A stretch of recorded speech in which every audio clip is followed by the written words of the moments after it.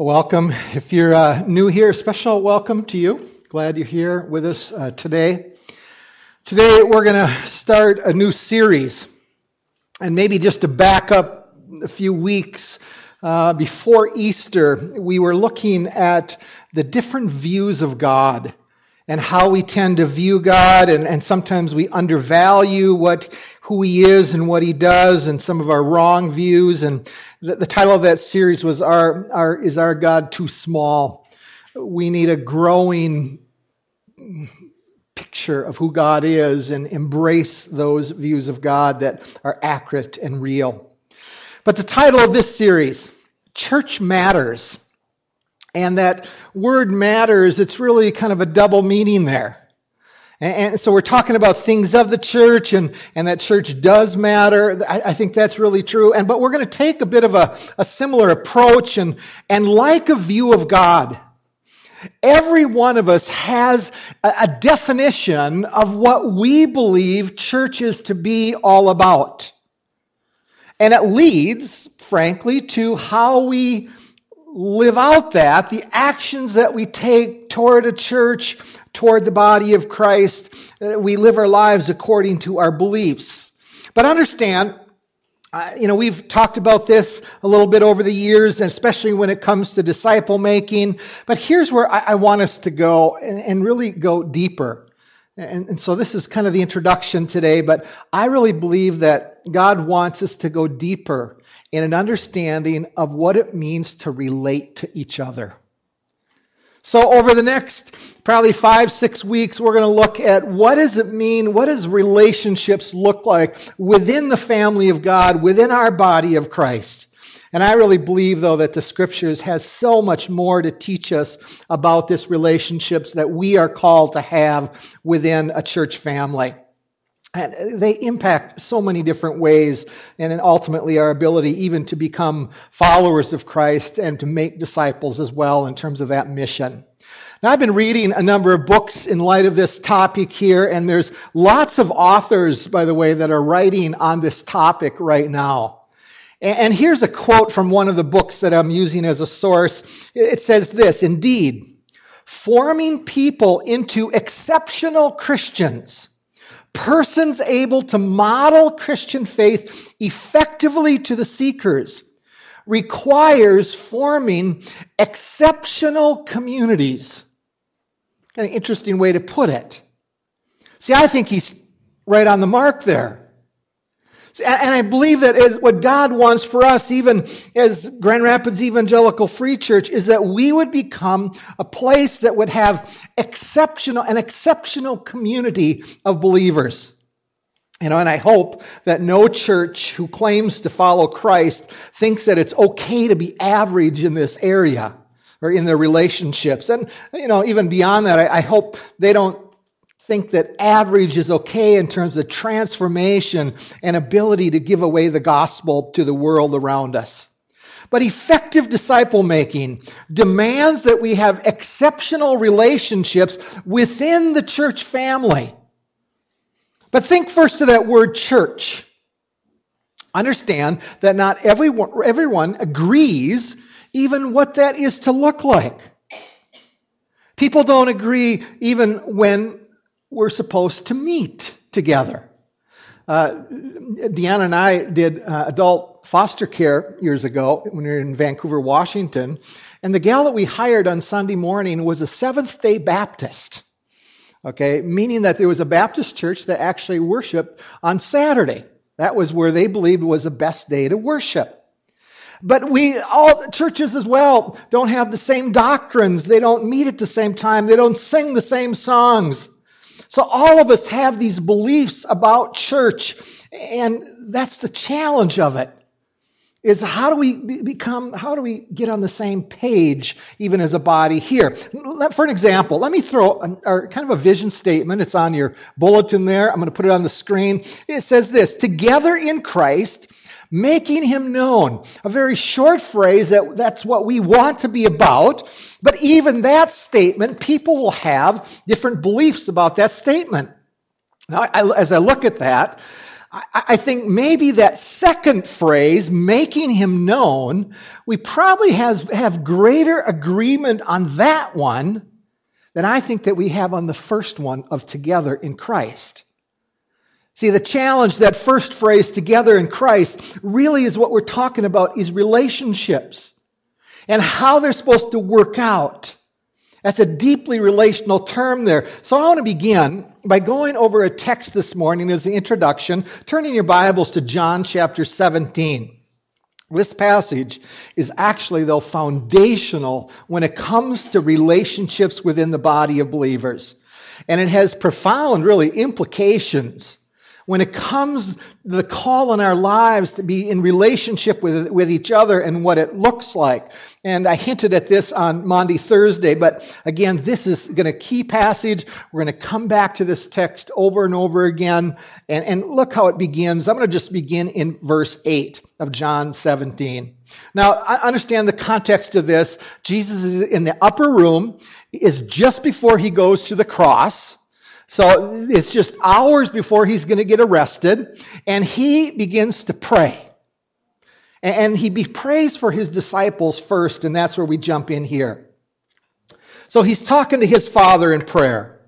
For I have given them the words that you gave me, and they have received them and have come to know in truth that I came from you, and they have believed that you sent me.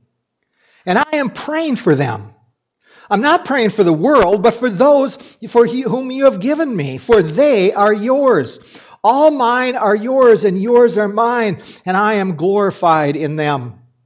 And I am no longer in the world, but they are in the world, and I am coming to you. Holy Father, keep them in your name, which you have given me. And look what he prays here, that they may be one, even as we are one. You catch the phrase, that they may be one even as we are one.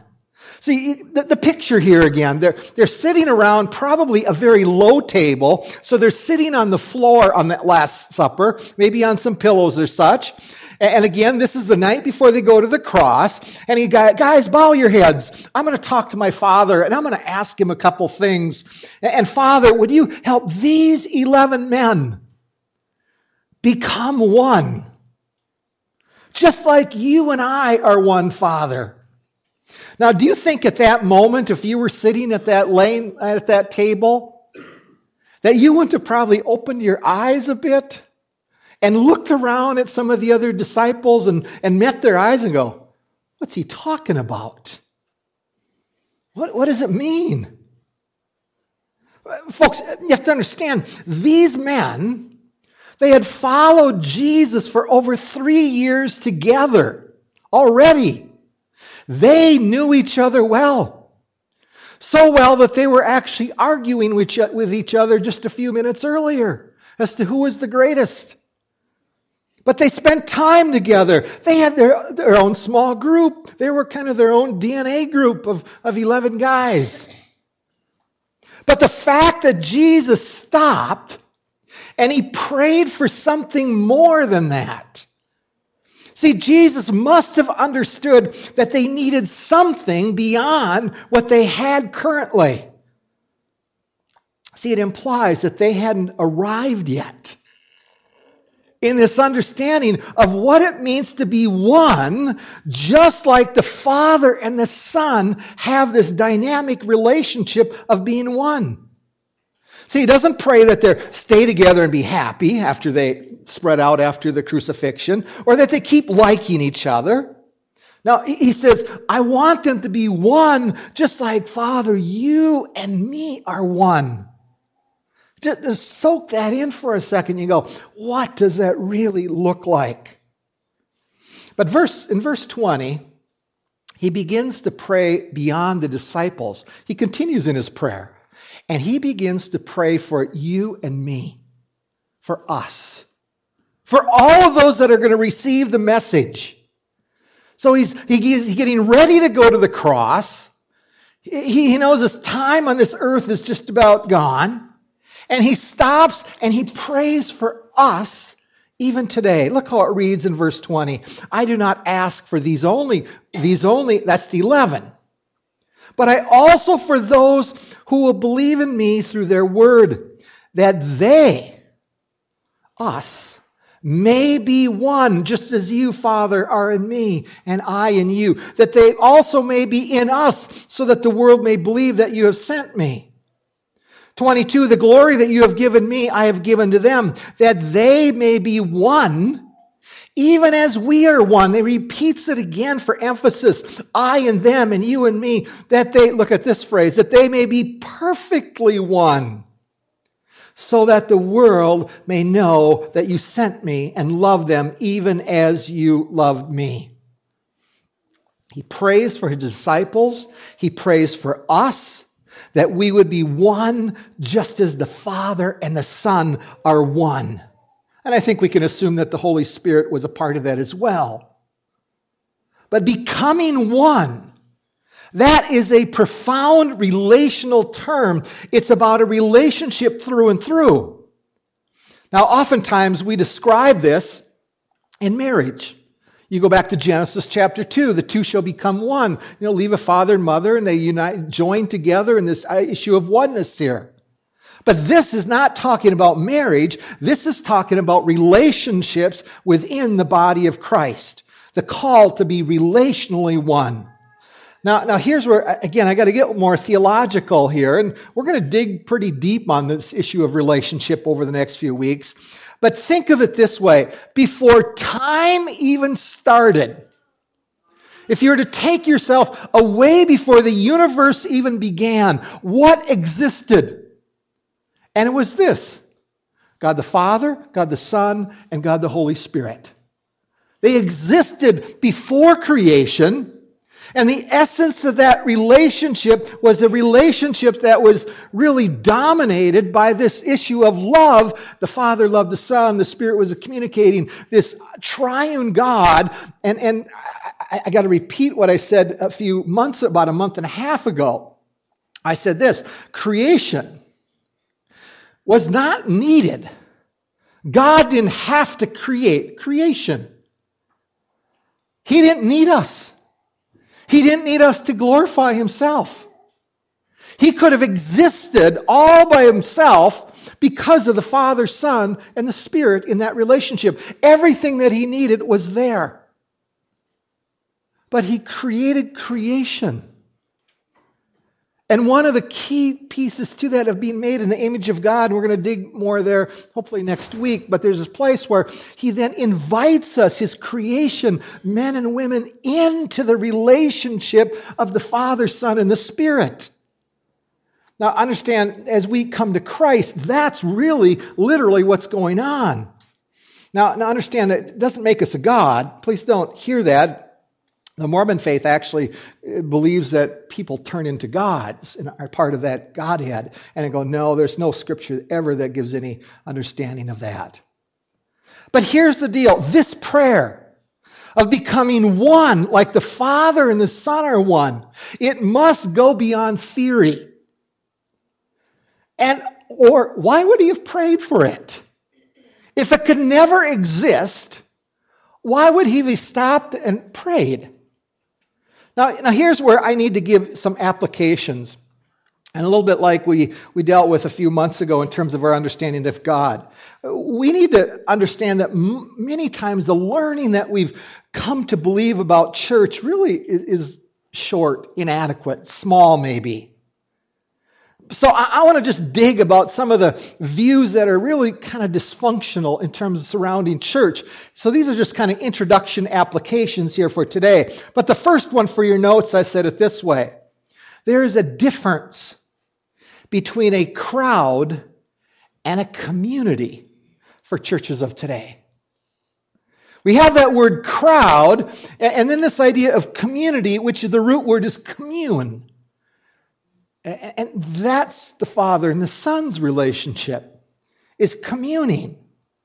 But too often the goal of a church is to gather a crowd, and the fact is that crowds come and go. But deep community, oneness, communing, that Jesus prayed for in John 17, that is so significantly different than just a crowd gathered together. Remember the night before he goes to the cross.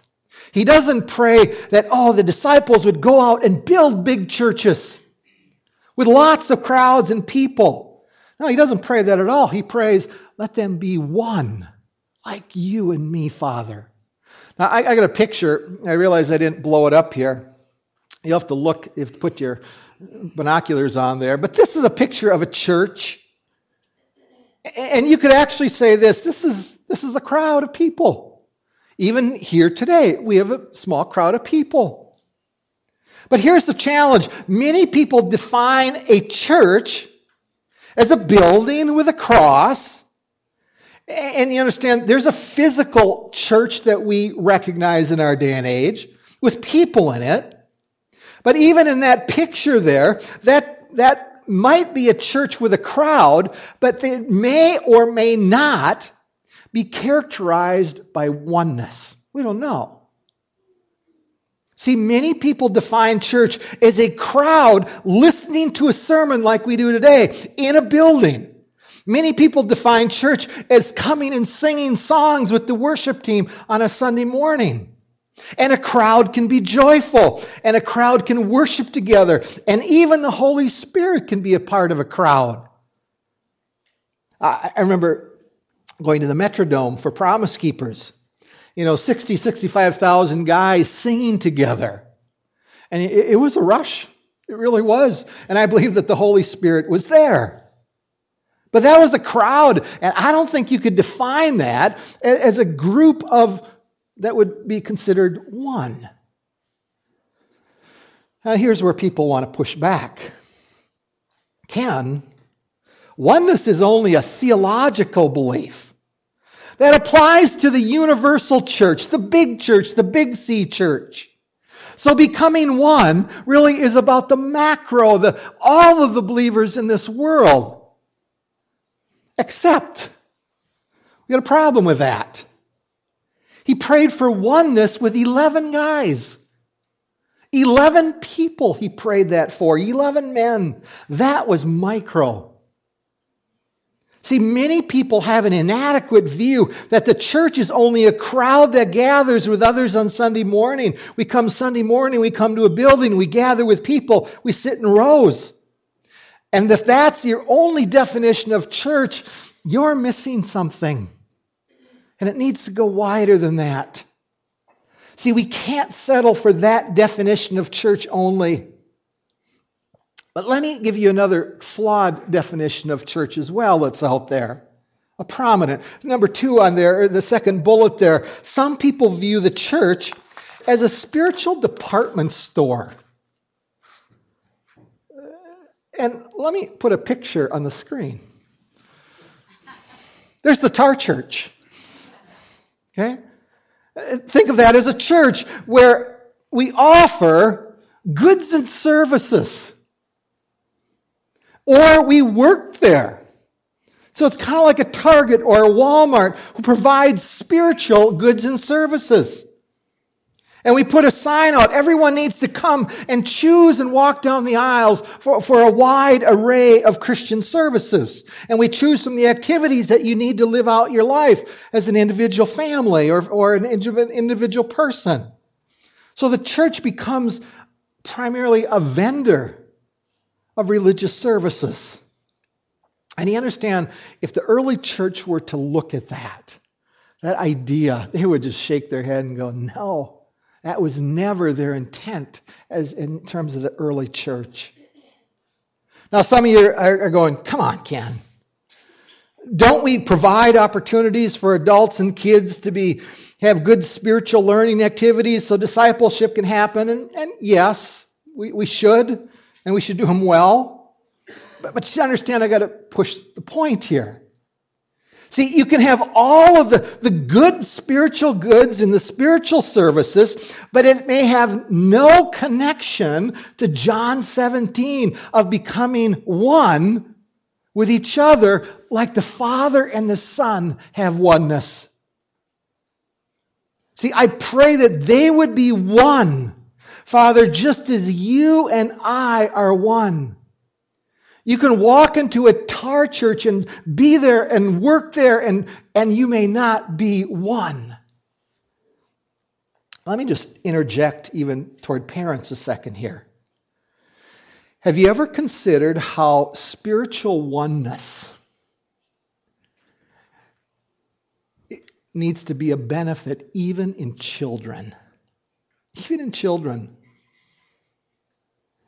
Parents, do you realize that spiritual oneness isn't limited to just adults?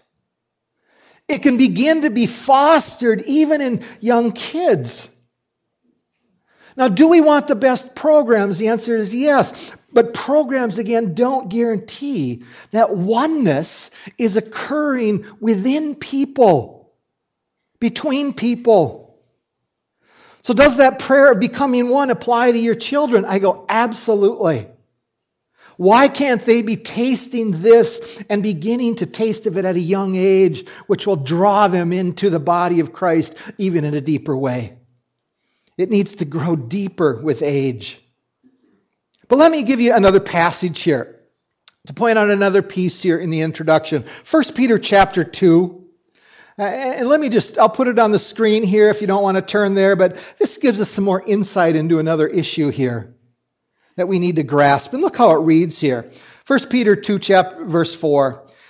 As you come to him, a living stone, rejected by men, but in the sight of God, chosen and precious, you yourselves. Now he's talking to the church, to the body of Christ here. You are like living stones that are being built up as a spiritual house, to be a holy priesthood, to offer spiritual sacrifices acceptable to God through Jesus Christ. Then jump to verse 9. But you are a chosen race, a royal priesthood, a holy nation, a people for his own possession, that you may proclaim the excellencies of him who called you out of darkness into his marvelous light. Once you were not a people, but now you are God's people. Once you had not received mercy, but now you have received mercy.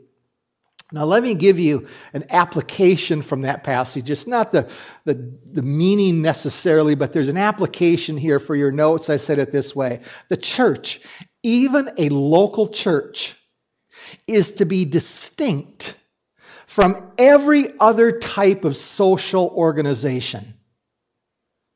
See, 1 Peter's writing, the church, the people of God, are unique.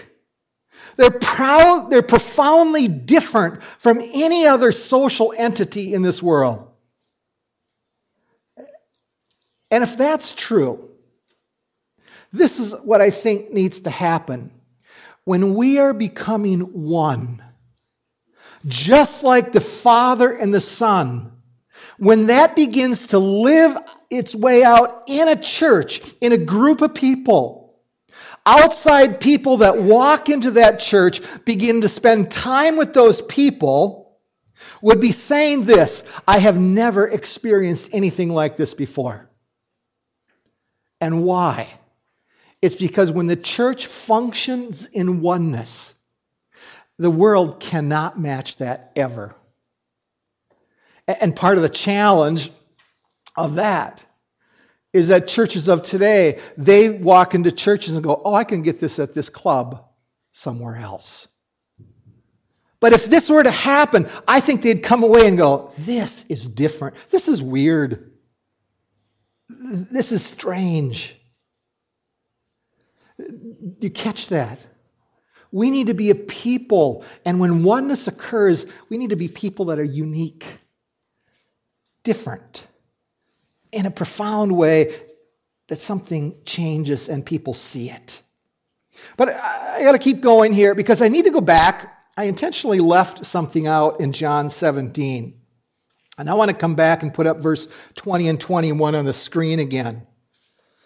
And let me reread that. I do not ask for these only, but also for those who will believe in me through their word, that they may be one, just as you, Father, are in me and I in you.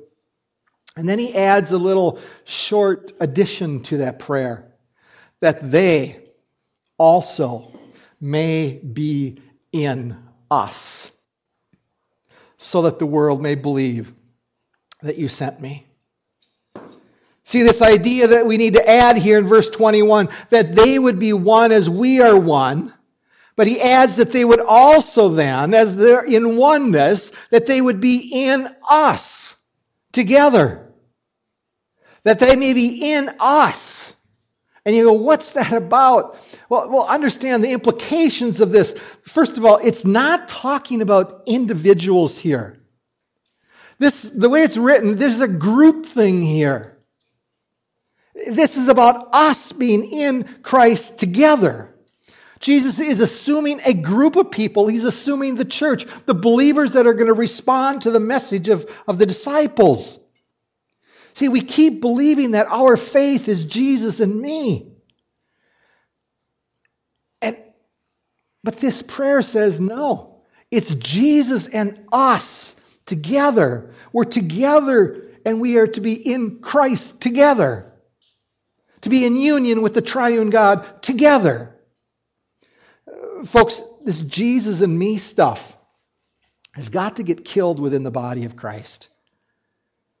But you notice another piece of this prayer, that they may be in us, and when we're one, and we're also one together, we're together moving in Christ. See, Jesus, what is it implying here? That when he prayed for oneness to exist with each other, and when it doesn't exist, let me say it in the negative, when it doesn't exist, then we are blocking it ourselves from being in Christ together.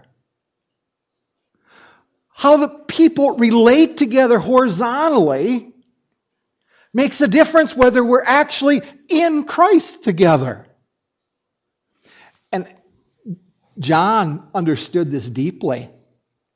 And matter of fact, one of the books that he wrote a little later in his ministry, 1 John, let me put that on the screen. This is the application of that concept. Look at how it reads in verse 20. If someone says, I love God, but hates a Christian brother or sister, that person is a liar. For if they don't love people we can see, how can we love God whom we cannot see? Do you understand what it's saying? If we don't have the horizontal relationships with each other, it's blocking, and John's assuming we're deceived with our relationship with God. See, that's the hardness. It's a hard thing to think about. But here's the dilemma I think that we have. People think that they can become mature, be godly, they can grow up in their faith by just knowing the facts and the doctrine, or keeping a list of rules that are important, or even gathering at a crowd on Sunday morning, or serving in the tar church. See, they do all these things and they still believe that being one with each other is optional. And you go, no, it's not optional. See, people believe they don't need to be in union with other believers. And if you believe that, you're believing a lie. And you've bought into it. Now, for some, I think there's a place where, oh yeah, I know I'm supposed to have this deep relationship with each other. But I think here's where they end up going. They're willing to have relationships that are average, shallow in that context. And average and shallow relationships in a body of Christ does not equal oneness that he prayed for in John 17. I can tell you that right now. There's another truth. We're not going to unpack it today. But it's in that phrase, I think you already caught it, so that the world would know that you sent me. Recognize that our oneness horizontally with each other impacts our witness in the world. We'll unpack that another Sunday. But when I filter down and go, okay, what is the conclusion for today? And where do we need to start and understand as we move forward here and understand relationships even farther than maybe what we've really used to? And the main point for your notes, I said it this way: the triune God desires to transform his people. He wants to change us from the inside out. But within church communities, that have oneness, that are characterized by being one, just like the Father and the Son are one. He wants transformation to take place within the context of relationships within communities and to become relationally one, just like the Father and the Son. But there's a challenge to that. And I came across a quote this week that I want to put on the screen, and here's, I think, the dilemma. He said this: real sanctification requires a people to live together in covenantal relationships, and we're less inclined to do that than any generation in human history. I think he's right. That's the challenge, I think, for us as we move forward in this series. What does it mean to fulfill that John 17, to become one with each other? With such distinctiveness that the world looks at it and says, wow, that is different. That's unique. Let me just put one more statement on the screen. I said this: effectiveness in disciple making is impacted by our ability to be one. And we'll go down this path more, but when oneness occurs, guess what happens? It becomes attractive, because oneness in this context, the world can't do it. They can't be one like the Father and the Son. But the Spirit has been put in us, so we have the capacity. Otherwise, why would He have prayed it? If we just say, oh, it's never going to happen in a church, and we kind of let it go. That's the way it is. That's a defeatist attitude as a body. We got to, okay, God, what do you want to do to change in us? To understand where we are loving each other, where it's characterized by oneness, just like the Father and the Son's relationship. Lots of stuff to ponder. Let's stand and pray.